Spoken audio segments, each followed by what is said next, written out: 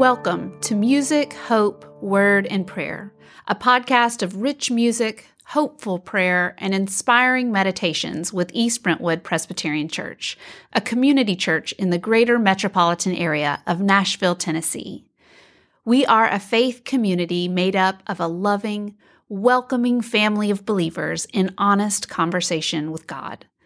We seek to emulate the ministry of Jesus through compassionate service, with stimulating and relevant exploration of God's Word, and by sharing that Word and God's many blessings with our neighbors in Middle Tennessee and around the world.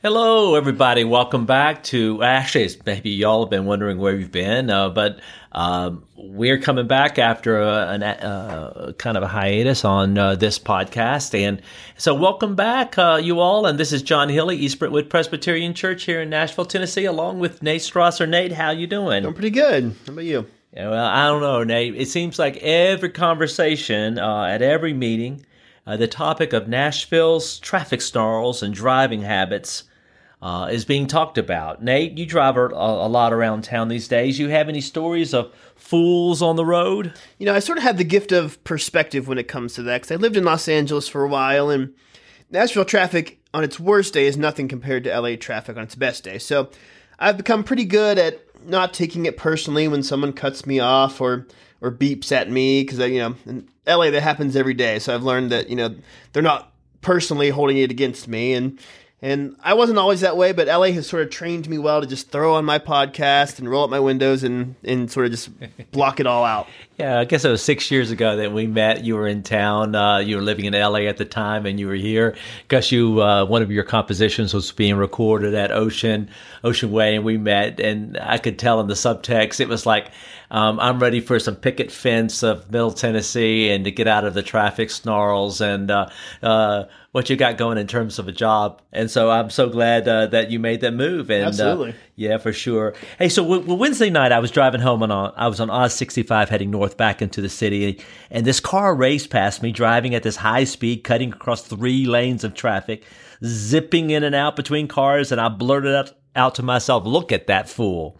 And if you spend any time in a car, I bet you have your own stories observing fools on the road. And so, but it's easy to think that we are the mecca of fools here, between the party buses downtown to some of the Nashville drivers. But then if you're not careful, you can get sucked into those reels on Facebook showing stupidity behind the wheel all around the world, and you realize there are fools everywhere. And then I look in the mirror sometimes and realize that a fool is following me wherever I go. And sometimes after a frustrating, humbling day, I'll look in the mirror and sigh, and I'll say, "Just look at this fool." This week I had a conversation with someone who said to me, "Why don't you turn that sometimes sigh that you have about the fool that follows you around into a smile? When that fool in you shows up, smile and just say, 'Hey, there you go again.'" So I'm turning to this topic of what does it mean to be a fool, to be foolish or a wise fool, and it's in light of the passage that we have this morning or this day. It's a rework of what was shared on Sunday, and you're going to find that service for January the 22nd on our YouTube channel, and the copy of my sermon on our website, ebpctn.org. But what you're going to find here and in this podcast episode is part of a series that we've been calling Trust Builders. And in what I want to share today, I really want to acknowledge the work of Brian Blount. Brian Blount is a president at Union Seminary in Richmond, Virginia, and he was really helpful for speaking to our community as we're looking at our exciting future here, as we are looking at a master campus plan that we've spent the last 6 months studying and researching, working with architects. So more about that can be found on our website. But what I want to do is kind of talk about, are we a wise fool or foolish when it comes to our own personal lives? And it's inspired by Jesus calling the first of the disciples.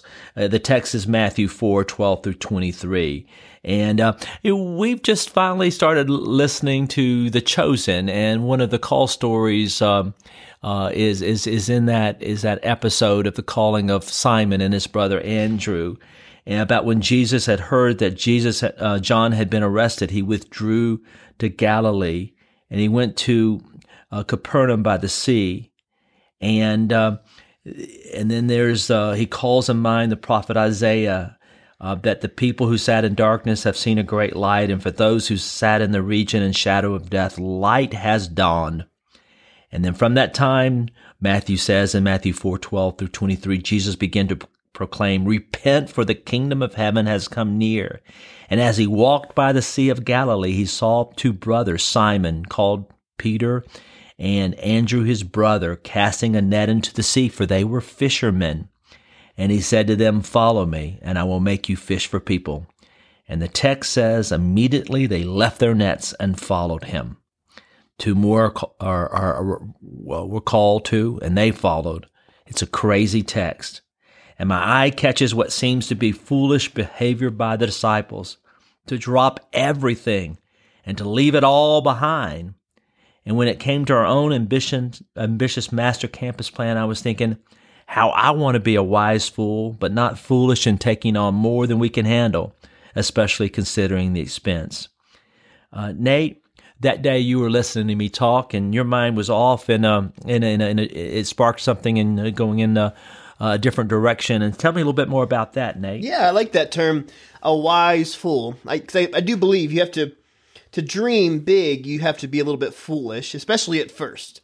And there definitely comes a time to crunch numbers and be practical. And I think, myself, I am much more practical than I was maybe 15 years ago, fresh out of college, when definitely was dreaming big. But I do think you have to sort of let go of your inhibitions for a bit and perhaps be a little bit foolish, which got me thinking about the song "Here's to the Fools Who Dream" from the film La La Land. So on Sunday, I took that melody and I mashed it up with the hymn "Trust and Obey," as a reminder that whatever big dreams we pursue here should be in line with what God calls us to do and who God calls us to be. So I put that together, and I'm going to put that in the podcast as well today. Oh, yeah, great. I never know where your mind goes while I'm talking, and sometimes Neither do I. I'm not really sure where my mind goes while I'm talking. But I like this direction, and I always like your mashups, especially when you put together two or more pieces that you would never think of belonging together until you point it out to us. So let's hear what you have done with a mashing up of an old hymn and a song from a major movie not long ago. Here's the prayer, and then I'll come back with more of what to say after the music. So, hey, the prayer is going to be Psalm 27. The Lord is my light and my salvation. Whom shall I fear? The Lord is the stronghold of my life. Of whom shall I be afraid? One thing I asked of the Lord, that I will seek after, to live in the house of the Lord all the days of my life, and to behold the beauty of the Lord, and to inquire in God's temple. For God will hide me in his shelter in the day of trouble. He will conceal me under the cover of his tent. He will set me high on a rock. Amen.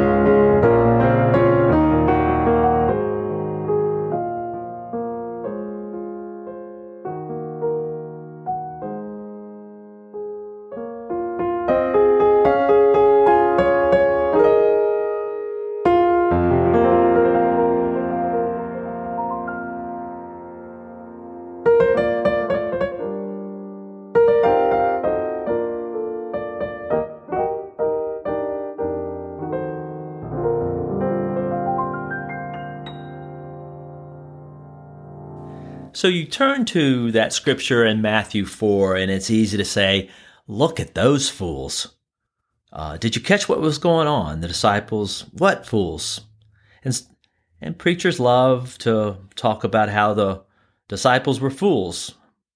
What were the stories of Jesus feeding 5,000 in the wilderness with a couple of loaves of bread and a few fish? And then when the disciples go out on an overnighter with Jesus, they worry whether Jesus is going to let the disciples go hungry. And then there's Jesus calming the storm on the sea, and they wonder, who is this guy? And then after Jesus is teaching the disciples that follow him means serving one another, the disciples ask, which one of the disciples is the greatest? Is it me? And who gets to sit next to you? Is it me?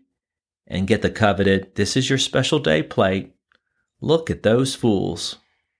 Well, probably that day the human beings around the disciples were thinking it too. What fools, because they too saw their inexplicable behavior. Simon and Andrew's dad, James and John's father Zebedee, and then were there other family members looking on, like mothers and sisters and aunts and uncles? Maybe they saw it too, sitting on the seashore. They watched those 4 husbands and fathers who were needed in their families walk off those boats and walk out into some other life with this Jesus guy. Scholar N.T. Wright writes in his commentary that they were, in today's language, small businessmen working as families, not for huge profits, especially given the heavy taxation by the Roman government. And if you're watching the show The Chosen, they certainly underscore that. But to make enough to scrape together a living and have a little left over, they were small businessmen, like many of you all who may be listening. No questions asked. They just follow him. They just walk off their boats and walk away behind this man. They don't discuss it. Text doesn't appear that they come to say goodbye. They just go. Immediately. They just drop everything, the text says. It's easy to picture them and to say, fool. What makes the disciples do this? And that's a question that Brian Blunt is wondering. And it's what I'm wondering. Heck, it's probably what you're wondering too if you've looked at this text. As I said, Brian is president of Union Seminary in Richmond, Virginia, and I'm following much of his lead this week in his sermon, Look at Those Fools. He searches for an explanation to this kind of behavior that leads him to Eugene Boring. And scholar Eugene Boring writes about this call story, and he says there's no parallel to such an unmotivated call story in all of ancient literature. It's unparalleled because it is unexplainable. As Boring concludes, 4 fishermen have a boat, and employees indicates that they are not penniless peasants. They have something to leave, and they just leave it. I wonder, the disciples have to be asking the same thing about this Jesus who walks out of the wilderness and calls them to follow. They have got to be asking themselves, is this man with a crazy claim that the kingdom of God is at hand? He's quoting Isaiah. Sane or insane? Good or bad? I don't think they have an answer. They don't know, and yet they still follow. It's an example for us in this series that I've been taking us through, where we're calling the focus being trust builders. To follow anything means to trust. It involves surrender, sacrifice, but also in accepting an invitation to be empowered by the living Christ. And we don't know if those guys, their family, can possibly understand it. I know we struggle to understand it. And here's where I want to turn to David Jacobson, who says if we are honest with ourselves, we will admit that we cannot understand because Jesus' call and the disciples' response to that call, and this is what he has that I think is important for us here, makes little sense in part because we may be inclined to confuse discipleship with a lifestyle choice, end quote. That's him and David Jacobson preaching in The New Creation, the promise of New Testament apocalyptic text. You see, in the church we use this word call to be a disciple.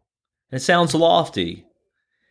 And while we talk in terms of our calling from being a priesthood of all believers, that's old-fashioned language, to being called to Matthew to go and make disciples, We know that our calling and our responsibilities and our wants and our needs can easily get all twisted up when it comes to being called with making key decisions around issues of, let's say, family, being a provider for our children, of schools, of spouses, employment, of communities.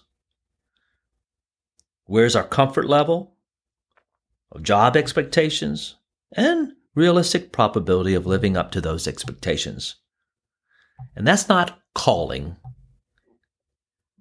That's lifestyle.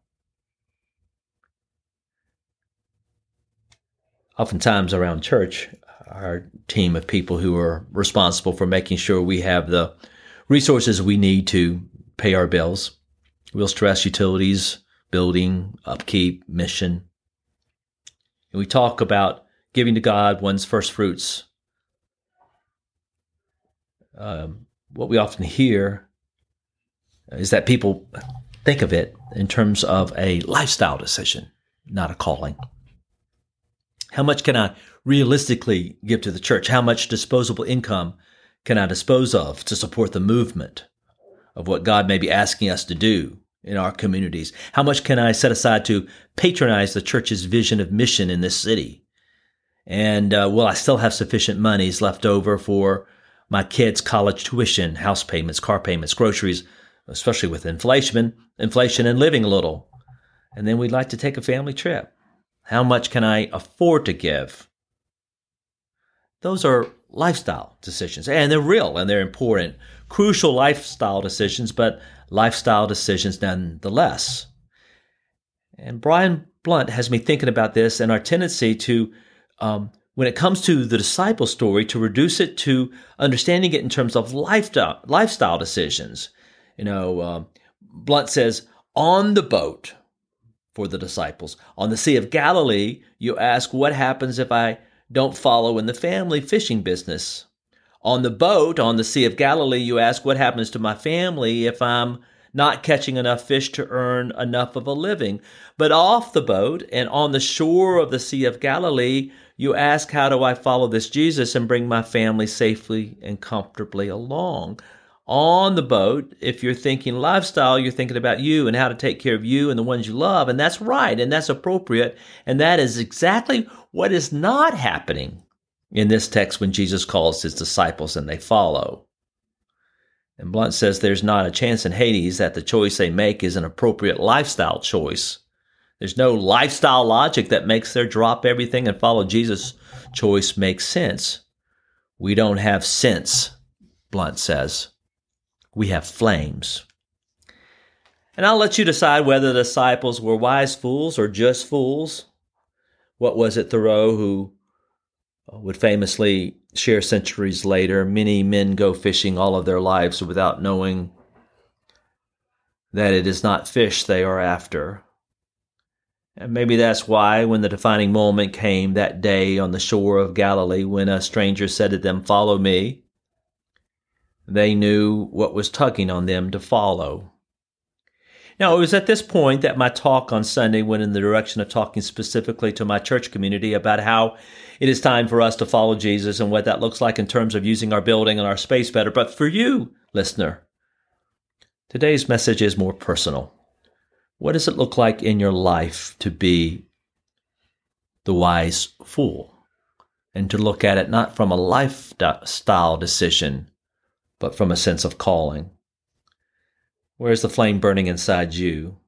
Now, one of the things that strikes me in the story of Jesus calling his disciples is how Jesus uses the language of these people's actual workaday livelihood to summon them to something that will take them beyond the breakers, change them, and change the world. It was a pretty dramatic action that came from Jesus meeting Simon and Andrew to leave everything behind, but it didn't take burning bushes or miracles to make it count. Jesus came into the everyday and talked their language. Not long ago, I visited the Equal Justice Initiative's Legacy Museum in Montgomery, Alabama. I don't know if you've been there. It was incredibly impactful for me, and I'm still processing it. You can spend hours in this building, and I went into one of the little theaters, and there's a short film that keeps on looping back and forth about the Montgomery bus boycott. And you're introduced to Rosa Parks, who took what others saw as a foolish act and didn't move to the back of the bus.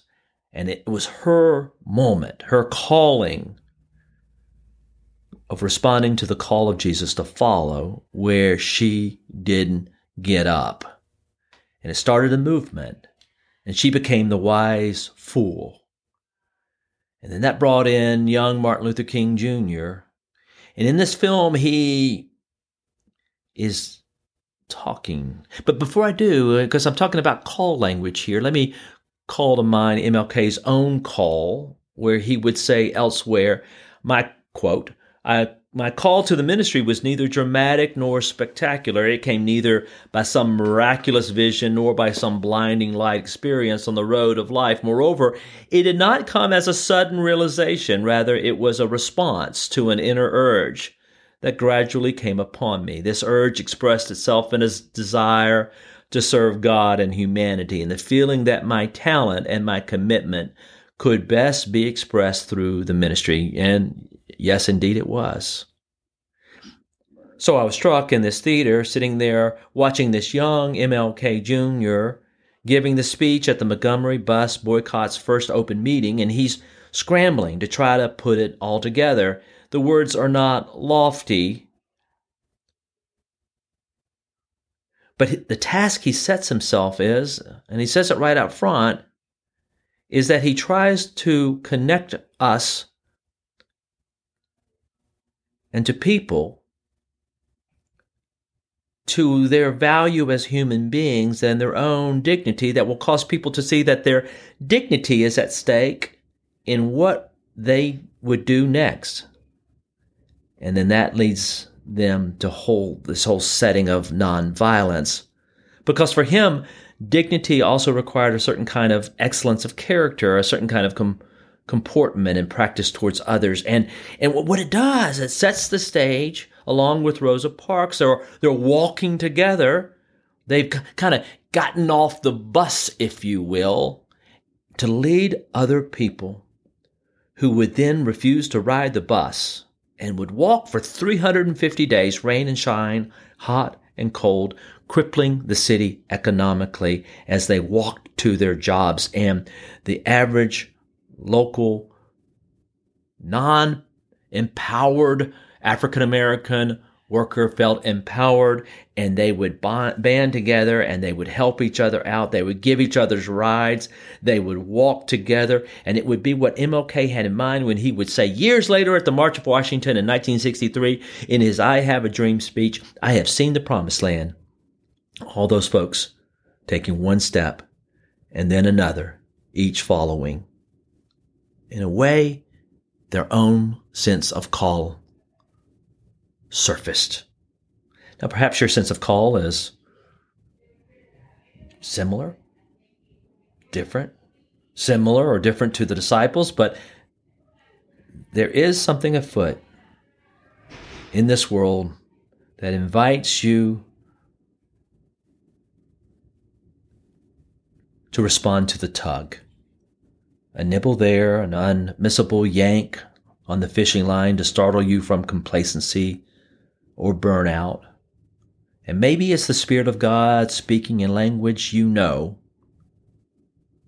as he did to the disciples fishing that day, reminding you that whatever you have brought with you or inside you, your job, your quirks, even your deep wounds, all that makes you you, and that is enough to connect you to the living Christ and to the depths of the soul of another, and to a Christ-given mission in this life that will not let you go.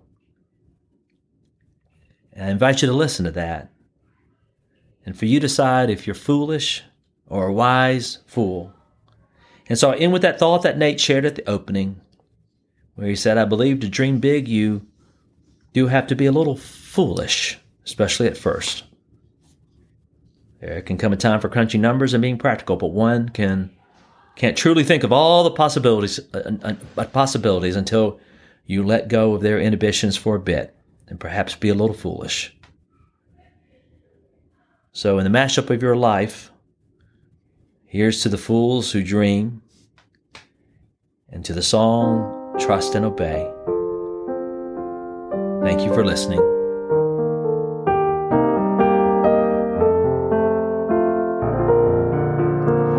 Thank you for joining East Brentwood Presbyterian Church today for music, hope, word, and prayer. To learn more about the life and ministry of EBPC, our commitment to being a Matthew 25 congregation, or to support this ministry with a financial contribution, visit us at our website, ebpctn.org, or visit us on Facebook at East Brentwood PC, or subscribe to our YouTube channel, EBPC Videos.